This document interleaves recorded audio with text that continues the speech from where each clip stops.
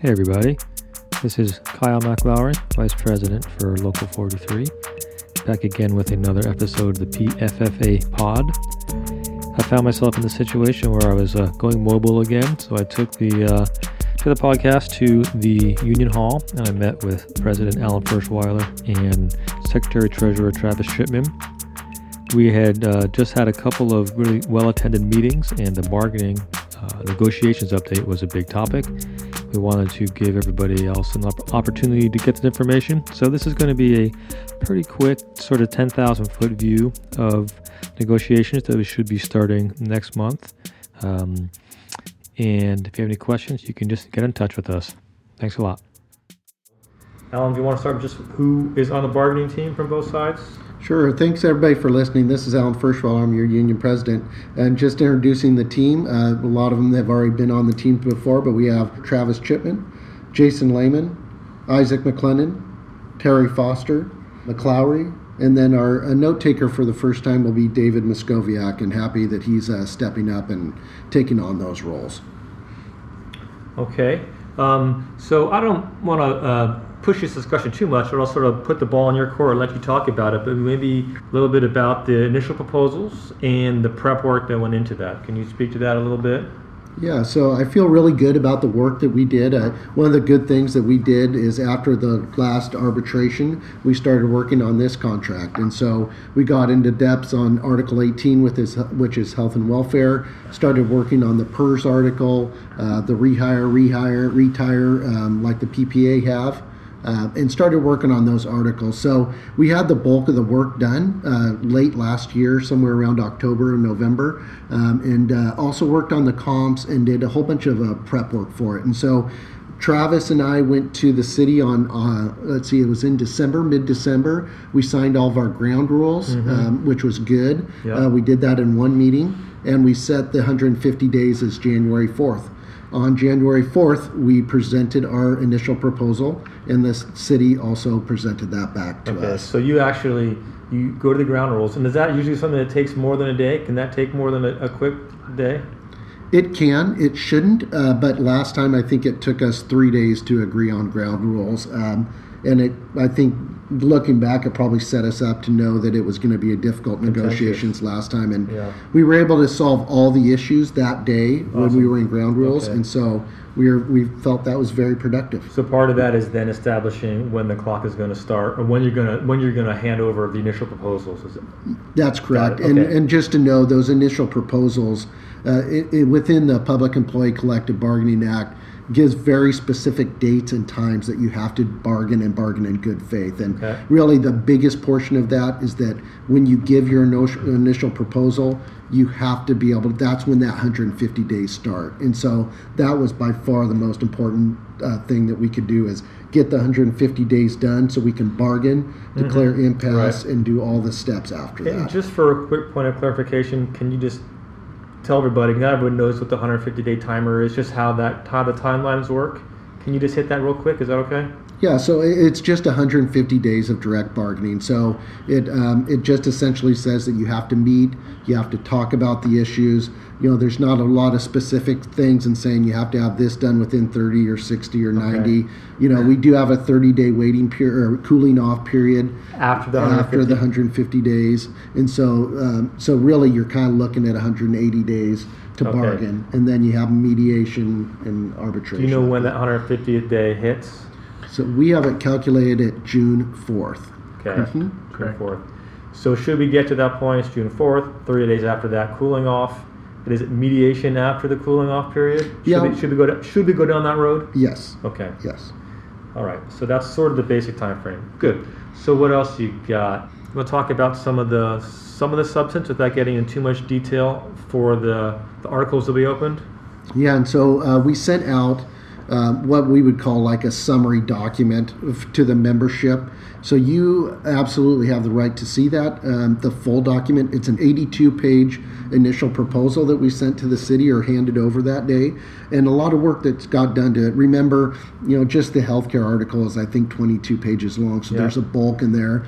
And even if you change a word or two in Article 8 or 7 or whatever it would be, you print the entire article and add that in there. So it could be that 3 pages of that document only has one word changed. And so, I would say it's a very much, it's a slimmer article or a negotiation package than we gave last time. Yep. I think last time we opened up about 25 different articles and had new ones.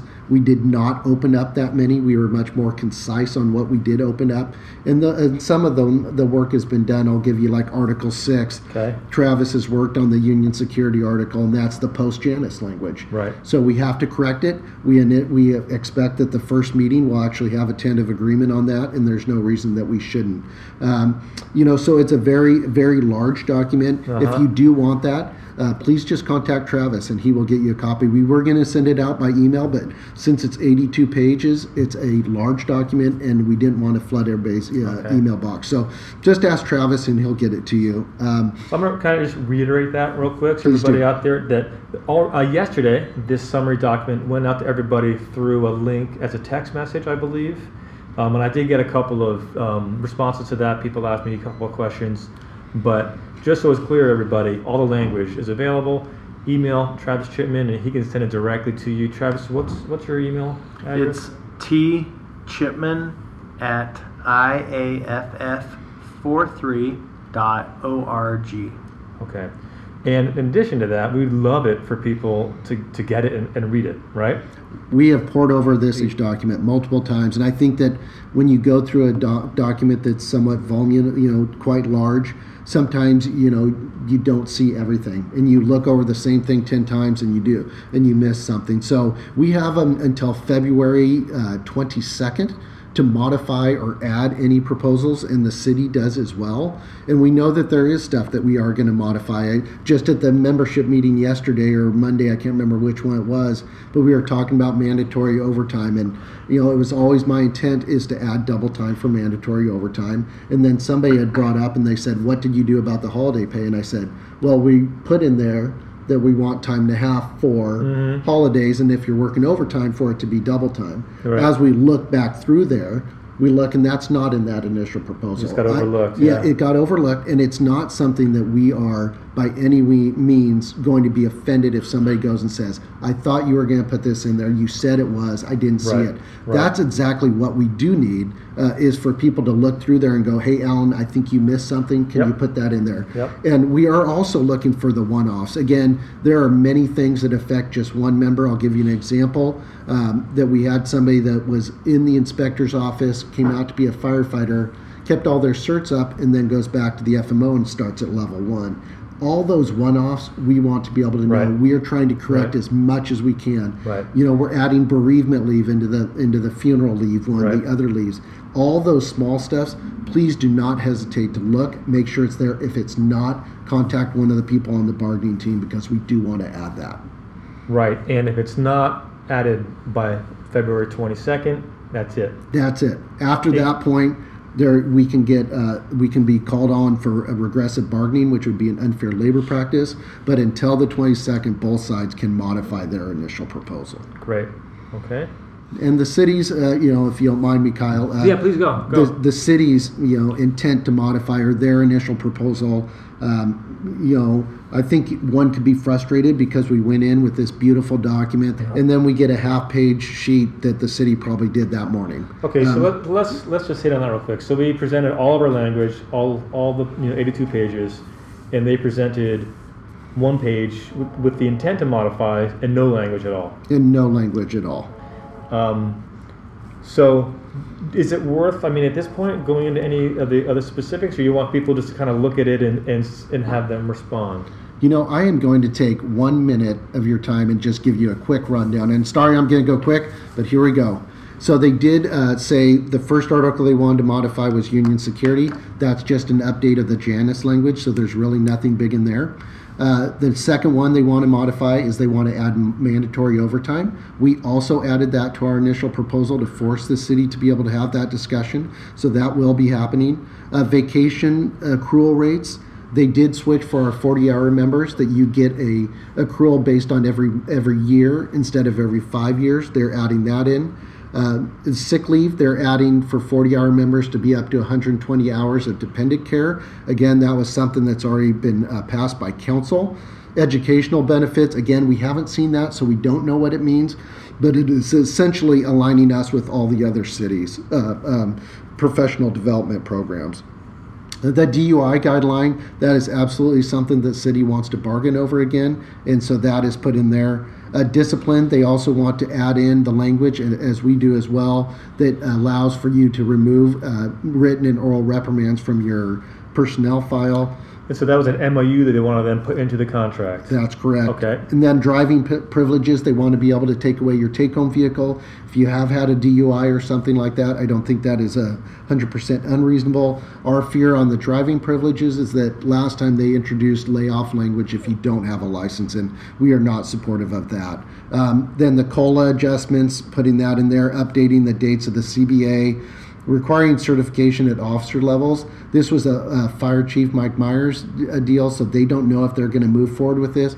But essentially, it would say that if you want to be a battalion chief, you have your Fire Officer 4. If you want to be a lieutenant, maybe Right. Fire Officer 1 or 2. Correlate certification. That's okay. correct. And then lastly, they put on there transfers from within city service, and what that means is that when you come into the Fire Bureau, no matter where you were before in the city, you start off as step 1. And that's it. It took me a minute and 15 seconds to go over their whole initial proposal. So that first, the last one you talked about is if somebody was, say, a police officer, and they were a 5-year police officer, then they came over to firefighter, Fire Bureau, then they would start at the beginning. That's what they want. Yeah, and it doesn't matter if you were a mechanic in our own shop, if you were a lifeguard, if you're a police officer, it doesn't matter. Everybody would start at the same level. Okay. And we actually kind of went the other way and said, especially in terms of longevity, it was one of the one-offs that we said your total city service counts as your longevity. Absolutely. And so, we're kind of heading in the different direction, but very simple. But, one of the things that I liked about this is it would be easy to go and be frustrated and say,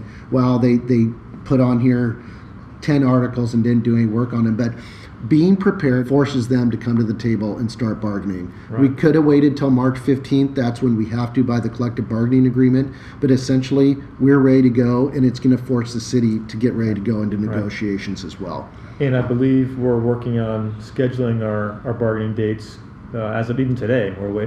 Yep, all those dates have been sent over to the city. We've got them all the way for the 150 days that we've recommended that we do. And so there'll be some back and forth, but essentially those should be on the calendar in the next couple days and go from there. Okay. I don't know if I have anything else specific to ask. Travis, is there anything that you think the members that out there or need to know or might want to know, or anything I'm forgetting? I would just say make sure that you can give one of us a call in the negotiation team to ask the questions. Pick up the phone. We'd be happy to talk to anybody, especially about any of the stuff that we put in, and we can get very specific with you over the phone or stop by the Union Hall and we can talk about that. So, right. And I know we talked about this before we went on air here. We're not going to go into any details at this point, but to let people know that our comp work is done. We did that months ago, and we're ready for that discussion as well. Yes, and that's also something, if you want to come to the Union Hall and see, Travis has that here. Yep. We're not sending that out. That is very, very sensitive information, but you can come right here to the Union Hall, and Travis will go over it with you. Alan, I have one quick question for you that I get all the time during my station visits is, why can't we just use local comps? We're getting our ass kicked by everybody in wages and hours. Could you briefly just touch on local comps versus national comps and regular bargaining and arbitration? By state statute, what's held within the Public Employee Collective Bargaining Act, we call it the PECBA law, dictates who we can use for our comps. And in that statute, we are the only fire department or fire district or anything in the state of Oregon that has to look at outside of the state comps. And so by state law, we have to look out there. We are taking a different look at it this year in that we believe that it's not an exclusionary statute. So that means that we can't exclusively look out of state. We've done all the work for looking at Tualatin Valley and Clackamas, and we believe that we can use those comps in arbitration as well. And so that's why we started prepping that months ago. We did get the comps from the city. We were surprised to see what they did want to use. They have cities like Detroit in there. I mean, a vibrant, beautiful city with a great tax base. That's not accurate. I'm joking. But essentially, they think that Detroit should be one of our comps, and we absolutely think that it should not be. So the comps are going to be a fight again. I'm very, very excited that we got the comp work done, because now we can go and mold that clay into being what we need it to be. Right. And it sounds like, and I don't want to speculate for the city, but it sounds like their primary metric is just a number of people, that's the per capita in a city. So whatever's closest to the Portland Metro, they just find in the city. It could be anywhere that's similar within like 50,000 or something like that. Yeah, they are very, very stuck on population. Population is one of the largest factors in there. It is not the only factor that's in there. And like you said, the law says we have to use some out of state, but it does not say we cannot use in state. That's sort of our thought. That's correct. And, I think that, and on Travis's second question, what's the difference between negotiations and bargaining and mediation and arbitration? I can tell you one of the things that I do is that I always prepare for the worst and hope for the best. And there's other cases where we've talked about, specific personnel issues and different stuff like that. That is the way to do business. And if you prepare for arbitration and get everything done that you need to be, whether it be comp work, safety surveys, anything else, getting our members ready to testify for us, that's how you're successful in negotiations this time. And that's what I truly believe. So, do I hope that we go to arbitration? Absolutely. I do not want to go to arbitration. Absolutely not. Absolutely not. Thanks for clarifying. But if we do have to go to arbitration, we're going to be prepared to do it. Again, when you look at the city's initial proposal, that is a rollover contract with DUI bargaining and layoffs for driver's license. There's nothing in it for you yet, and we are not prepared to take any type of a deal like that. So by being prepared and ready to go, we're preparing for the worst, we're hoping for the best, we're lobbying City Hall to give us a fair contract. The mayor has made a commitment to watch this process, even though he's not a bureau director, and to make sure that we are bargained in good faith, have that bargaining in good faith. So very optimistic, but again, preparing for the worst. You all deserve a good contract. You do not just deserve a rollover contract with just CPI, and we're gonna get you the best that we can. And if it's an arbitration, it is, but hopefully it will not be. Great.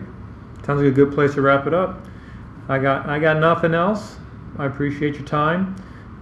Hopefully that answers some questions for the members out there. And like Travis said, just drop us a line if you have anything else specific you'd like us to address. Thanks so much. Thank you. Thanks.